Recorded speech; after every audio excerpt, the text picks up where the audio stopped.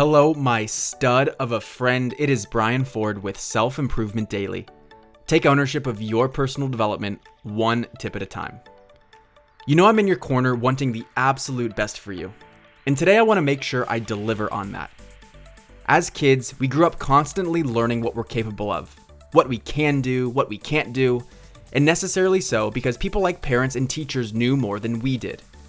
We didn't know that it could hurt going down the stairs until we fell, or that strangers shouldn't always be trusted. But thankfully, we had formative figures in our lives that taught us lessons to help us avoid those issues. Now, as an adult, it's not all too different.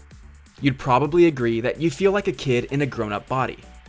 We still hardly know what we're doing. We don't always know the right decision to make.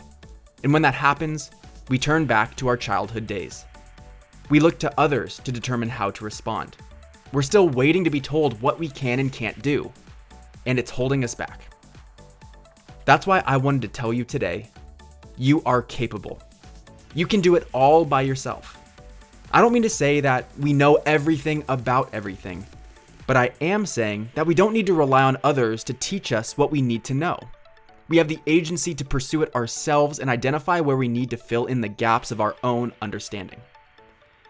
And that's what capability means. It's having the ability, fitness, or quality necessary to do or achieve a specific thing. It doesn't mean you have it all figured out today. It means you have the resourcefulness to figure out what you need to access to get it done eventually. And when you start recognizing that you aren't a kid anymore and see yourself as the ultimate decision maker and that your decisions generate real impact, you'll realize that you are limitless. But just in case that inner child is still looking for permission to dream big and spread their wings, I can give you that permission. You are capable. Thank you for listening, and I'll see you next time on Self-Improvement Daily.